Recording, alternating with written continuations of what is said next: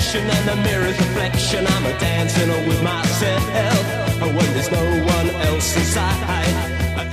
This is episode 453 for January 2017, our first new show of the new year. And that opening song is Dancing With Myself by Billy Idol. And Spider-Man is going to be dancing with himself, a reflection of himself in a black suit with this fight. I've been looking forward to this one for a long time. Before we get there, I want to give some public thank yous to people that helped support our website and our podcast. Thank you to Frederico, JR, our own JR, thank you, buddy, Daryl, and Christopher. What they did was they helped put a little money into the PayPal pot, as I like to call it, which helps us pay for the bandwidth costs and the hosting that it takes to have 400 plus episodes up on our server. If you would like to do that also, log on to our front page at SpidermanCrawlspace.com. Look for a widget and a button on the right-hand side that says Crawlspace Support for Website and Bandwidth Costs. And that is monthly costs, and currently we're about 2% of our goal since I reset it at the beginning of January. And I appreciate it. All right, gang, put on your boxing gloves. We're fighting a symbiote with this one. Here we go. Hey, Crawl Spacers, welcome to our January Fight Club, the first of 2017, George. Yeah, and you, Happy New Year. Happy New Year to you, too. And we also have JR on the line for this fight. Welcome, JR. Yeah, I was really surprised I was asked back after I guess I sort of took over the last one, but because there's no goblins. The fans demanded it, yeah. There's no goblins here, so I'll be hanging. Actually, Wolf Cypher said that he enjoyed your stuff more than the actual fight. I think he just said he enjoyed the just the whole Ditko/Romita history thing we were talking about, because I guess a lot of people don't realize. I don't know. I guess we take for granted what we know, and it's always cool to put context with these. And George set this up. This is what the fans demanded. Well, the fans didn't demand it. I decided to throw the, and I'm not even going to say fans. That makes me sound like I'm Bendis or somebody. I'm not that. The crawl space. My head is not members, that up in the clouds. Our listeners. There you go. I threw the listeners a bone and said, hey, you guys are always clamoring for this and clamoring for that. Give us some ideas on what you want to see, and then we'll pick it. Mm-hmm. and so you put that up there, and we had a lot of people make suggestions. Mm-hmm. Most of which it was stuff that I hated. and people were doing that. You invited it, first of all. Yeah. Well, you put it in there and you said George hates Ultimate and Venom. Ultimate and Venom. Clones, yeah. No, you didn't say clones. You left the clones out. That's true. And so people were like, well, hell, I'm going to suggest something. Somebody suggested something that had like all damn 3. Yeah, or close to it. Actually, that was a good suggestion. They suggested, I think it's like web. No, it really wasn't. No, I like the fight. It's Ben Reilly's first fight against Venom. And I know there's no way in hell you want to cover that one, but that was actually a really good fight. It was like the first time Spider-Man ever fought Venom. Uh-huh. Okay. So we had a lot of good suggestions, and then we had a lot of just outright good-natured trolling from some people. But we decided we picked an issue for January, and then we picked an issue for February. Yeah. Out of the two, and because you people gave me outs, I went with the lesser of the 3 evils. The lesser of the 3 evils, by the way, between Clones, Ultimate, and Venom is Venom. And this is one of my favorite fights. Yeah. Oh, sorry. I'm sorry. You want me to reveal it? You want to reveal it? Whatever. No, it's your show. It's ASM 300. The first Spider-Man Venom fight. With the iconic McFarlane cover. Oh, no doubt. And this was picked by Symbio Bro. Mm-hmm. Symbio Bro is the same guy who gave Visual Age to when we were talking about the Spider-Man trailer, and I said that Kevin Feige had taken all of my goodwill and optimism and had thrown it to the ground and dry humped it. He did use an action figure in our message Symbio board. Bro is the guy who went and made that happen. That was Action, really funny on our message board, yeah. which was traumatic. And I can't unsee that. No. I can't unsee the smile on Spidey's face. Yeah. And I don't know who the other action figure is. I know it's supposed to be Feige, but it has some kind of thing on its face. I don't know if it's Vince McMahon or the Dingo Warrior. I don't know what's happening. Who knows? So anyway. Let's get to it. Let's get to this fight. I've been wanting to hear this one for years. So Symbio Bro picked ASM 300. Yeah. And when I saw this, I was like, okay, out of the thing that's that's like the least of the three evils, this is the least of that evil, of that particular evil. It's Venom right at the start of Venom, before he went on that, or before Marvel got obsessed with that whole brains nom bullshit. Yeah. This is my favorite Venom of all time. Yes, and it's sad because we haven't seen this Venom almost since he started. Because after McFarlane was done doing Venom, you had Eric Larson. I think Eric Larson's the one who heralded us into the age of sharp teeth and the 20-foot long jaw and the tongue and the brains. I think that was Larson. Yeah. Yeah. Who normally I like, but I'll never forgive for that. And so in here, I mean, visually, Venom is just a little bit bigger than Spidey. Yeah. And he doesn't have the sharp teeth. He just has a really wide, really menacing grin. But they're not, they're not like fangs. I don't think there's a really big tongue either. There's not a big tongue. It's like a normal mouth. Yeah, I'm looking at it now. I'm looking at all the pages. Yeah. So I picked that one because it was out of all the suggestions, including the ones that were just straight up trolling. This one was the least offensive. Yeah. And so we always want to give a little bit of context. Normally I kick this over to JR, but the last time it didn't work out for me so well. Some of you may remember that sometimes when you kick it over to JR just takes the whole goddamn thing over. He takes the whole car and drives it down the road, man. Yeah. And that was that was like a very special blossom. We were talking about we were talking about the Green Goblin and Norman and everything like that, and so I got carried away. That was the ASM. I'll behave this month. That's a fun episode. Go back to December 2016, and we reviewed ASM 39 and 40. That was fun. All right. The context here is Mary Jane is scared of Venom because Venom's already traumatized Mary Jane, and Peter comes home in the black suit, and Mary Jane wigs. She's like, she can't handle the black suit. Venom, meanwhile, is wrestling with his hatred of Spider-Man and trying to find the perfect place to where he can ambush Spider-Man and kill him. McFarlane has Mary Jane in lingerie or getting naked in the issue. Aside from that, we were talking before the podcast. During this era, it's like the creative team really didn't know what the hell to do with Mary Jane, so she was taking turns getting kidnapped or just getting naked in varying ways, which I didn't like. And I've talked about this before, but not a lot. But I've never really found Mary Jane titillating. I mean, I've always thought Mary Jane was, vivacious and boom and attractive, but I've never had I don't have fantasies about Mary Jane because when I was growing up, Spider-Man was like my older brother. I felt a connection to the character. I imprinted. Did you think of her as the girl next door more than? No, I thought of Mary Jane as like family almost. I mean, okay. It's like your older brother's wife or something. You don't have to sit there and another divergent because I want to hear both of your opinions on this real quick before we get to the fight because like I've said before on this on the podcast, this last year from Father's Day when I got an iPad, I subscribed to Marvel Unlimited and I've been reading ASM. They should pay you money. Why? Because you plug that so damn much. Oh man, I should. That'd be a great sponsor. Brought to you by Marvel Unlimited. Well, anyway, I've been reading ASM from issue 1, and currently I'm on issue 311. And I'm in the McFarlane Michelini years. Oh, good Lord, are you that high, really? Yeah, dude. Wow. Yeah, I'm plowing through amazing.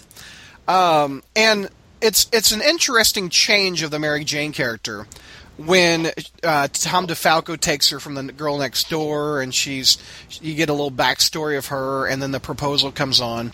And it seems like when Michelini hops on, she is almost instantly a supermodel. And I don't remember her before being a supermodel. JR, I mean, and George, do you also agree it just happened suddenly? it was almost a totally a little bit of a different character than the one we've seen previous 300 issues. It was a big change in direction for the character. I Yeah. mean, I'm sure Mary Jane and the DeFalco and the Stern and DeFalco. Well, no, the Stern and DeFalco. Yeah, she was in Stern. Yeah, Stern brought her back. Yeah. I'm sure she was still doing modeling gigs as far as I can remember, but I mean, she was just mainly hanging out with her friends and, you know, jetting around town. But I mean, she was probably doing, you know, I don't know, like minor local ad work or something. I don't know. I assume she was still working. But yeah, around the wedding issue where, you know, she had such parties, and remember Bruce, probably last name Wayne, took her out and stuff like that, where she was almost supermodel level. And right when Michelini gets on, she is straight up Cindy Crawford of the 80s in the Marvel. Yeah. What do you think, JR? Did you notice a character change around that time? You know, I probably didn't notice it quite as abruptly because or maybe I have, but well, probably because I was only buying Spider-Man sporadically at that time. Yeah.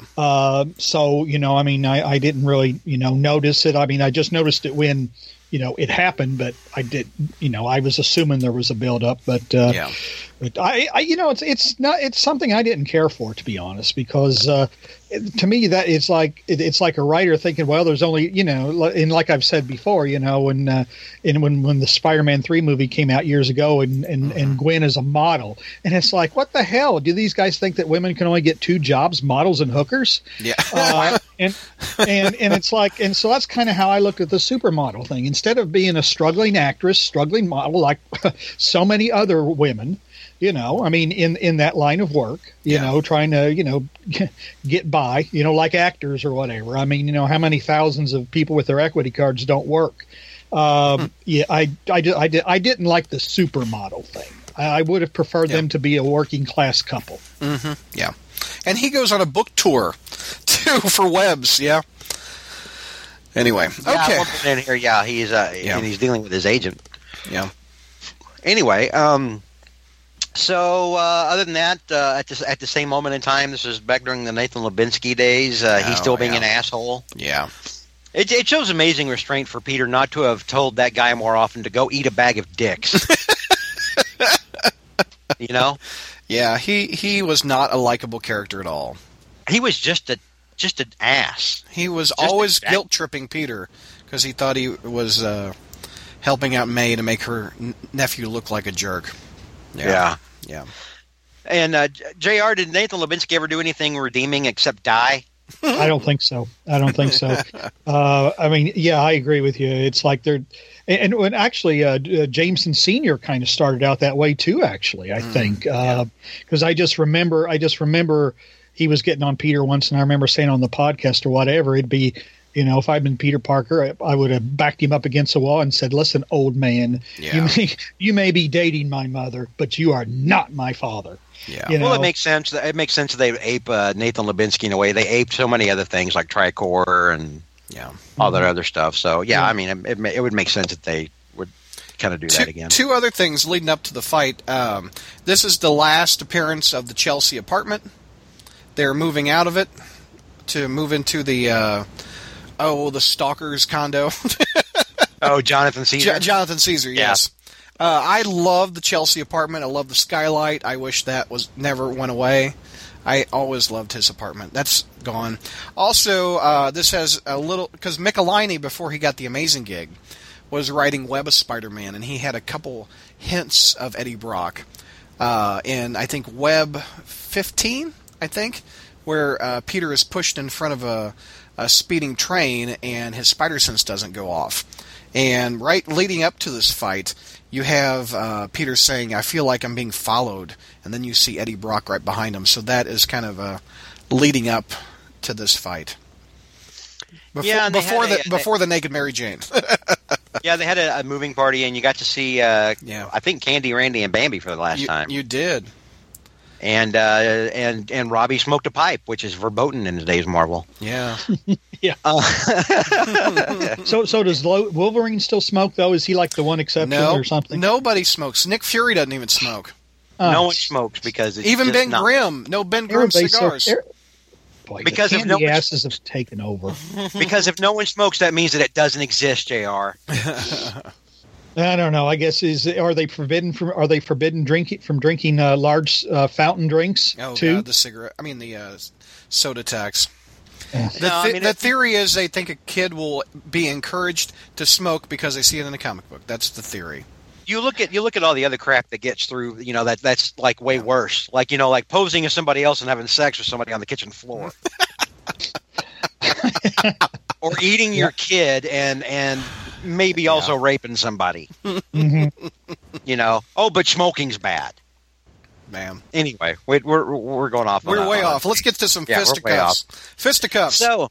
So Spider-Man is swinging through the town looking for Venom, and he's got the Sonic blaster that the Fantastic Four used on Venom. Oh God, what was that? Was that in Web?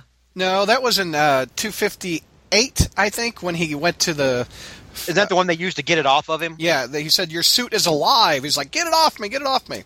So Yeah. Reed used a Sonic blaster to get the suit off of Spidey.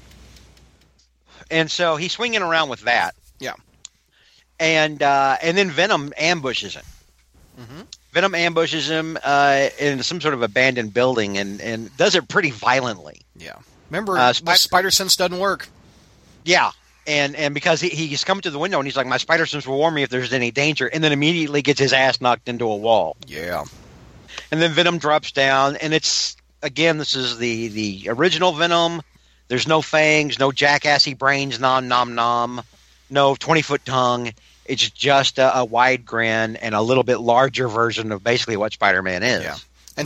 And also, to put in context, Spider-Man is also wearing a black suit still in this fight. Yeah. Yeah, this was key because this is the end of the black suit issue as well. Exactly. Or this was the end of the black suit. Yep. Which we'll get to later. Or at least its regular use. But then Eddie Brock and Venom go into their villain monologue, where he talks about the Sin Eater. He's basically talking about all the reasons why he hates Peter, why he hates Spider-Man, and all the while Spider-Man's trying to get a hold of the Sonic gun. Yeah. And he's thinking back to when the symbiote found him and joined with him, and then right as he keeps talking, and Spider-Man finally buys time. He springs for the gun, and Venom knocks him on his feet by hitting the floor. I always love that. The Hulk does that a lot. Yeah, that's where he like pounds the ground. Pounds the ground. Yep.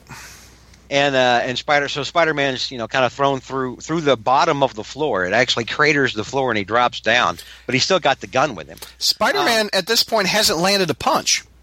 No, at this point, all Spider-Man's done is listen to Venom be crazy. He's got hit 2 times so far. Yeah, and then he got hit at the beginning, and then Venom jumps down and kicks him in the head, knocks him back into the ground. Yeah, and Spidey still seems to be. Spidey's a little smaller, a little more agile. It looks like. Well, I mean, Venom's still, very agile, but he's stronger, driven by rage, like a Sith warrior almost from Star Wars. And then at one point, Spider-Man jumps on his back, but then Venom turns the tables on him and has him by the hands, puts him on the ground. But Spidey manages to pick up a steel girder and play baseball with Venom and hit him real hard, knock him across the room, and that gives batter up, Brock. that gives Peter enough time. He almost calls him a son of a B word. Yeah, he's that angry. He makes Spider-Man almost curse. Nowadays, Spider-Man will just drop out, shit.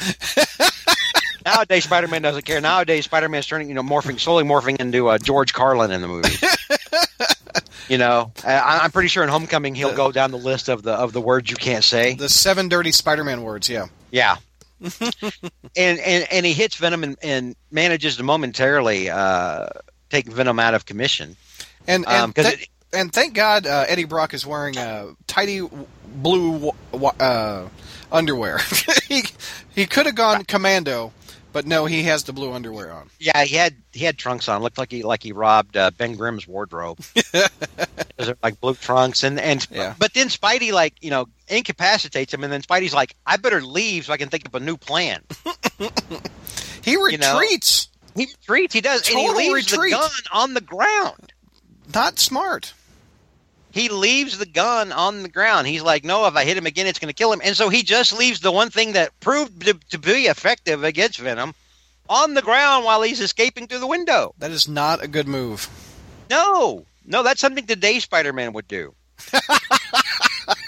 I take that back. Today's Spider-Man would hold on to the gun and then just wait for the Avengers or Silk or somebody else or Mary Jane and Iron Armor to come along and kick the bad guy's ass.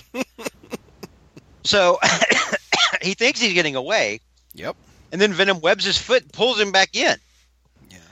Excuse me. I love that shot of him pulling him back through the wall. Spider-Man's just, that's a great image. He yanks Spider-Man off of his own webbing. Yeah. And just brings him just smashing through the wall. And then it hits him real hard. Look at that McFarlane punch right there. Oh, man, I love it. Yeah, I like that one. That was a really good one. Night, night, he says. Yeah. And then so Spider-Man wakes up when he wakes up he's webbed up inside of the giant church bell. Yeah. And I guess as last seen in Web 1. Yeah, in Web number 1, yeah. Mm-hmm. And which I always liked. I always thought that was a really good way to start that series. Yeah. And so but then again Brock launches into a villain monologue. Yeah. And he's like, I'm going to leave you here webbed up so that when the bell rings, it'll just kill you. Yep. And I'm like, dude, you have to give him some slack. He hasn't been a villain long. Yeah. Well, Venom knows it's an anniversary issue, so he's got a little bit more pages to monologue on. Yeah. And so, like, how much did we pay for this issue for the extra pages? Let's see. We paid $1.50 in 1988, so we get more monologue. I'm sure JR was bitching about it back then. It certainly was. $1.50. No kidding. Yeah. I was so excited by this issue. I bought 2 copies of it. Still have them. Well, that was a good investment. I guess so. It's worth some money now. Yeah, it still is. Still over a lot of bucks. Bought these right off the... I bought it at a comic book store in 1988. This is not Spinner Rack. But anyway, he's upside down in a belt. Yeah, and so Brock's waiting for the bell to ring, and he's like downstairs back in the church, and he's like looking at his watch, waiting for the ring, and he's like, I don't hear a crunch, I don't hear a scream, what's going on? And I'm like, dude, really? You had him unconscious. Why didn't you just kill him? Yeah. And but Spider-Man manages to escape the webbing out of before the bell can pulverize him. Mm-hmm. And then Venom comes up to the tower, which is for me. I mean, I'm like, maybe this isn't the smartest thing for Brock to do. Brock's like, well, I have to go up and check and make sure he's dead while the bells are ringing. Yeah. Because the suit loves the bells so much. Both of the fighters leave the ring way too early. Spider-Man leaves with the gun on the floor. Brock leaves with the hero stranded in a bell. They both walk away. There's a severe lack of dedication on both parts. Both the part of heroism and villainy in this issue. There's a lot of just kicking the can down the road for somebody else to come along and do something. Things will work out. I'm going to go have a sandwich. I mean... But the McFarlane artwork here is very strong. Oh my gosh! Love it. And he had a really good sense of how Spider-Man can use the environment, and stuff around him and how he moves, and he's fighting on top of the bell tower and ambushing Venom, by swinging around the cross and excuse me. And what's really funny here is they're fighting on top of, or not necessarily funny, but interesting. Mm-hmm. They're fighting on the bell tower, and then Peter makes Venom use up all its webbing reserves, all of the symbiote's webbing reserves, by knocking Brock off, by cutting the line and knocking Brock off. Yep. And so Brock is consistently trying to use his webbing to stop from falling to his death, but he still falls to the street. I mean, like I don't know how many stories up that is. Yeah. But, it's not Brock at this point. It's Venom, so, he's going to get better. And then at the end, at the bottom, I mean, it's Brock and the symbiote. The symbiote's knocked out. The symbiote's not even on Brock like a normal suit. Right. And I like the aspect that Spider-Man used his brain, and he remembered how a fight with Puma It says the webbing was organic and that's made of the alien substance, and he has to keep regenerating the webbing. So he spent it all webbing him upside down. He would have to have a miniseries to figure that out now. We would have to... that would be Edge of Symbiote Reserve. Exactly. But no, he used his brain. He used his brain. He didn't rely on anyone else. It would take 6 issues, and then we would have the Symbiote Reserve Chronicle or Web Reserve Chronicles. We'd have the Venom origin, where all this monologuing that we have would be a 3 or 4 issue series. Oh yeah, it'd be ridiculous today. Oh. So the issue ends. Spidey winds up back at the Baxter Building with the Thing, who's hilariously wearing a Felix the Cat robe. McFarlane had a thing for Felix the Cat. Felix is all over McFarlane's art. And so Brock's sleeping happily with the symbiote in a warm tube. Yeah. I remember at the time, I think DeFalco was writing Fantastic Four at this time. I think that's what he wrote when he left Spidey. I think it's what's his name? JR, help me out. The guy that did the Mantis stuff in Avengers. I can't think. Englehart? Yeah, I think Englehart did that weird looking thing. Yeah, I didn't like the weird looking thing. Yeah. The triangle, the extra rocky thing. Yeah, the Klingon thing. I didn't. Yeah, the Klingon thing. That's a Klingon thing. Yeah. But I did like the robe that he's wearing. I thought that was pretty. And then Spider-Man gets home, and Mary Jane's like, "Dude, I hate that suit. Don't ever wear that again." And he's like, "You're my wife, and I love you. And hey, check it out. I'm going to get naked right here in the living room and throw this suit into the fire." Yep. And so that's the end of him wearing the black suit regularly. And the red suit has a tie to a previous Fight Club that we did, where he got the red suit from that Wolverine Spider-Man special, where he got it in Germany. Yeah. And and Mary Jane pulls the red and blue out, and she's like, maybe you just wear this thing instead of the black costume, which reminds me of that asshole you just beat down. And also, your ex-girlfriend sewed it up for you. Yeah, right. Yeah. Remember the Black Cat made a whole wardrobe for him? He had like 3 or 4 black suits in the closet. Yeah. So that's the end of the issue, and I mean, ultimately, you have to give the win to Spider-Man. Yeah. But I mean, despite the fact that there were some really good fight moments in here, both of them were acting pretty stupid. Yeah, they were. JR, am I off base on that? No. I mean, they definitely were doing the old superhero, supervillain cliches where they failed to do the most obvious thing to do at that particular moment. Yeah. So.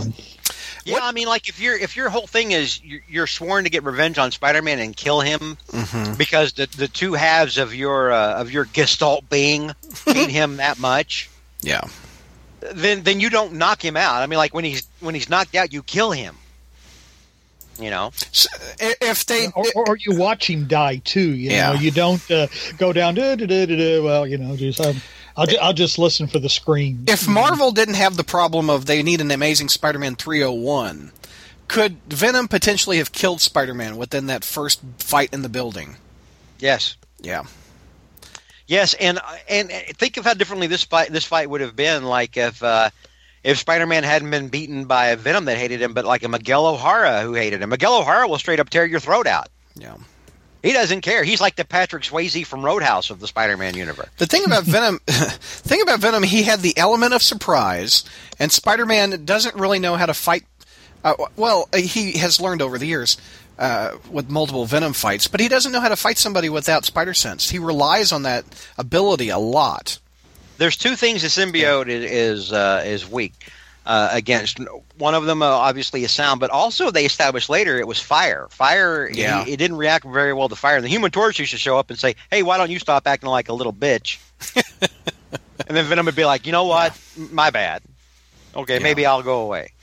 That never happened. If we were writing a what if, the moment he webbed his foot, brought him back into the building, and punched his lights out, he could have slit his throat right there. The fight would have been deadly, and the end of Spider-Man. If you're a hero out there in the Marvel Universe and your 2 powers are like Sonic Attack and Flame, then you need to make this dude your arch enemy. First of all, and let me say this, because, I know a lot of people like the symbiote and they like Venom and everything else, and I liked this first appearance of Venom. Mm-hmm. If this had been the Venom that they had continued to use for decades, I probably wouldn't have hated the character that much. But after his initial introduction, you had him quickly descend into that jackassy fang, 20-foot jaw, long tongue, teeth, brains crap, and it was the most god-awful thing of the 90s. I think the second best Spider-Man Venom fight is the second one that comes after this one in 316 and 317. Is that the right numbers, JR? That sounds about right, yeah. Yeah. And when he hits the Lethal Protector era, where he's with Bagley and he's got his own mini, that's where the character just went off the rails. And luckily, the new Venom series with the new host is really pretty good. I like it. I like it a lot. But JR, what did you think of 300 when you bought it back in '88? Very, very disappointed. Very disappointed. Oh yeah, I was through the roof. I dug the hell out of it because I love the suit. Well, you also love Secret Wars, so I know you don't know anything. But I should have known. just when you start to think that maybe he has a soul. No, he doesn't. He proves you wrong. So you hated the black suit leading up to this, and putting a homicidal writer in it didn't help. No, I loved the black suit. Oh, okay. I loved it. Oh, yeah. I mean, like I said, when it first debuted in issue 252, I read that thing, I don't know, half a dozen times the first day I got it. I just thought it was just the coolest damn thing. It was the exact spark that Spider-Man needed at the time. Yeah. Mm-hmm. But what I didn't like, I mean, 300 was a momentous issue. I mean, I guess in a way, when I was growing up, and Spider-Man was like in the low hundreds or whatever. I just remember the DC comics. The Batmans and the detectives and Supermans and actions getting into like the 500, 600, 700s. I was saying, oh God, boy, I just hope to be around when that Spider-Man hits the milestones. And so I, like 100. I didn't think much of 100, but 200 was him facing off against the burglar. Mm-hmm. A story that had been building for a year. So I kind of expected that 300 should be something like that. And basically we get somebody we've never heard of before and we've never seen before, really. And basically the Michelinie, chooses to ignore how the whole Sin Eater thing really went down. Mm-hmm. I think because I think it was, oh hell, I know he confessed, but trying to think of how he was. That Spider-Man took him down or whatever. Mm-hmm. But Spider-Man took the real Sin Eater down. But anyway, but we had never seen this guy. We had never seen Eddie Brock before. We had no investment in Eddie Brock. Mm-hmm. And prior to Venom, the only two villains who found out Spider-Man's secret identity, the last name was Osborn. It's like, okay, here we have a guy who knows Spider-Man's secret identity, who again he's someone we've never heard of. We have no investment in this character. I just was very, very disappointed. I thought it was like, what the hell is this? I think a couple things made me enjoy it due to timing. This was my first anniversary issue of Amazing that I picked up off the stand. I was too young to buy 200 off the stand, and I loved the black suit. And I also around this time I was able to pick up my first Spider-Man #1, which was Web of Spider-Man #1, and so that preceding this issue, and also McFarlane's pencils were I just fell in love with this issue so much as a kid. So that all, and reading it as a 41-year-old now, the Eddie Brock monologue of the Sin Eater, etc., that is rough. I would agree with you, JR. The origin of Eddie Brock is kind of really weak. I love the way McFarlane draws his eyebrows. They're like caterpillars that are like sitting on his face. Big hairy caterpillars. Yeah. There are multiple versions of McFarlane's pencils, in my opinion. This is more subdued McFarlane, as I would say. When we do our next fight, that's a little later in McFarlane's run, but Yeah, a couple of years, before he left to go. Actually, the one that we cover next month is going to be like McFarlane's last issue. Amazing, yeah. There's a tease. All right. Yeah. Any final thoughts on this fight before we wrap it up? Artistically interesting, but story-wise, it was meh. Yeah. JR? Yeah, I didn't care for, like I said, I didn't really care for the story. I don't know, probably Michelinie has said why he chose this particular story for 300, but I don't know. I mean, it was the whole idea, here, for there to be a villain that we've never seen before. I mean, for that to be, the surprise, something completely different instead of somebody we've had a build up for, or what was his, I was just going to get to that. His original pitch for Venom. It was a woman that lost her baby in a fight for the Return of the Living Monolith graphic novel that Michelinie wrote. It makes you wonder what would have happened. Yeah. What would have happened with that character. But, I also want to say, real quick, that, I meant to say also, she lost the baby because of Spider-Man's fight or Spider-Man's involvement with the Return of the Living Monolith. I actually had a thought, and then I pulled a JR. I forgot what I was about to say. I was saying it. It's okay. I remember what I was going to say. I was going to say I'm glad that JR joined us, and now he's free to go back from taking a break from drowning puppies in a river because he's that evil. I know. I was running out of puppies too. I was going to have to start moving to cats before long. Black cats, yeah. Yeah, but I like I said, I was disappointed with this issue. But looking back, I don't dislike the Venom character like I used to do. I mean, this is all years ago, so whatever, it's all water under the bridge. Yeah. But like you said, when you look at it, there was the genesis of a great character here. Yes. I mean, he was and I really didn't appreciate Venom because, I didn't take very long. I mean, after the next couple stories, then, like George said, we started with all the exaggerations and the green drool, and he just became a caricature, and he just completely ruined. But, like I always said, I started to appreciate the character and why he was popular. Again, the cool looking costume and just the fact that he was relentless. I mean, and he had a devious sense of humor, and he wasn't a planner or a mastermind like Osborn or Doc Ock. Right. I mean, like I always said, he was the master of disaster, and he could have been a great villain. I mean, he's considered one of the big three, but his potential is, I mean, I think people think more what he could have been than what he actually was. Yeah, I like when we talk about when we talk about Spider-Man 3, the movie, I like Topher Grace's origin of Brock a little bit better. And I like that he is the Spider-Man with no responsibility and all the power. And I always think that is such a perfect, because it's like the yin and the yang. The opposite of Spider-Man is what? It's a darker version of him. And I always think that is the core of what you were talking about, how that could be such a good idea. Yeah. And we probably got, 60% of that idea. Can you imagine what the other 40% of that idea would be? To me, Venom should have been Lance Bannon, I think. I mean, but then again, that probably would have been editorially sloppy to have another villain come out of the Daily Bugle, because it wasn't that long ago that Ned Leeds was revealed to be the Hobgoblin. Oh, I agree. That would be good. But because, there was a competition between the two of them. And I mean, photographers, you could play... I mean, you could step it into real hatred. I mean, it had been, a rivalry, and there'd been some hard feelings here and there, and but for the most part they got along. But you could have stepped it up to the next level pretty quickly.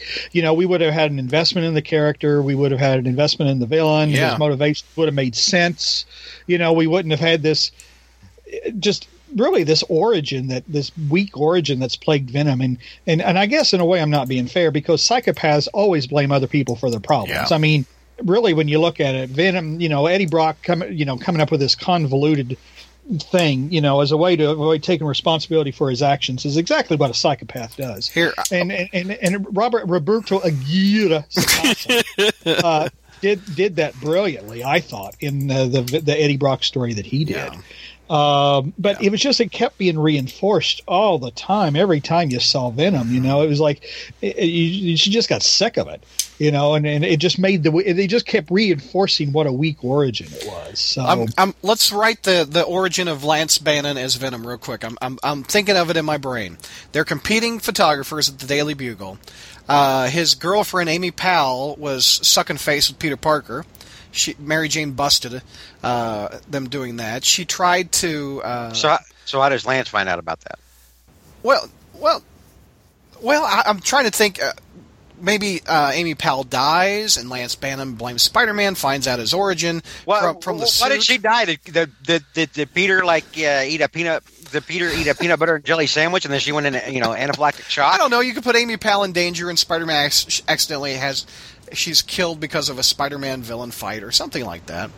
At the same time that Bannon's and Parker's relationship. Exactly. Where they kind of, it goes bad. Instead of a rivalry where they at least get along, something happens where that goes bad. Yeah. And then that is such a good. I like that idea a lot.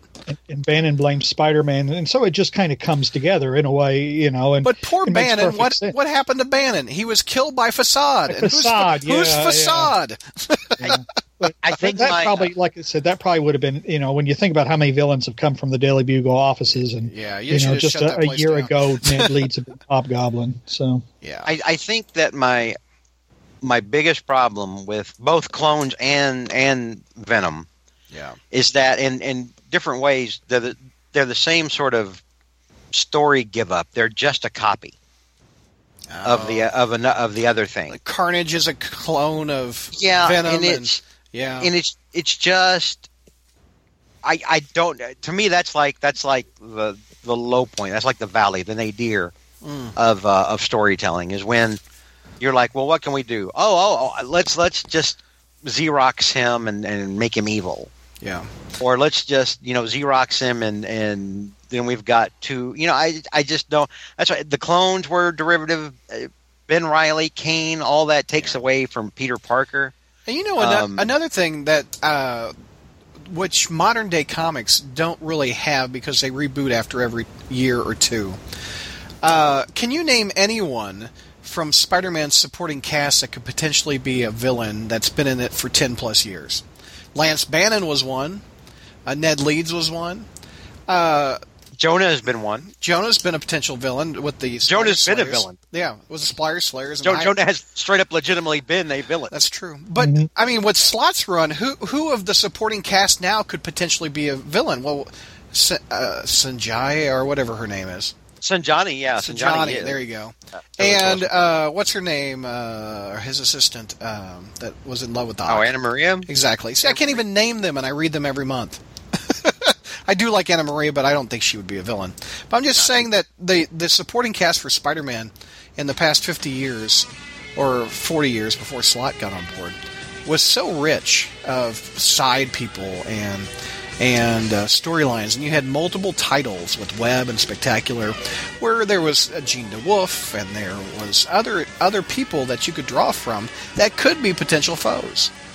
Well, the problem is they kept killing them off. It was like everybody thought, we need to shake up the titles. Let's kill somebody off. So then you get to, and then by the time you get to when Harry's killed, it's like, holy cow! Just look at all this. Run out.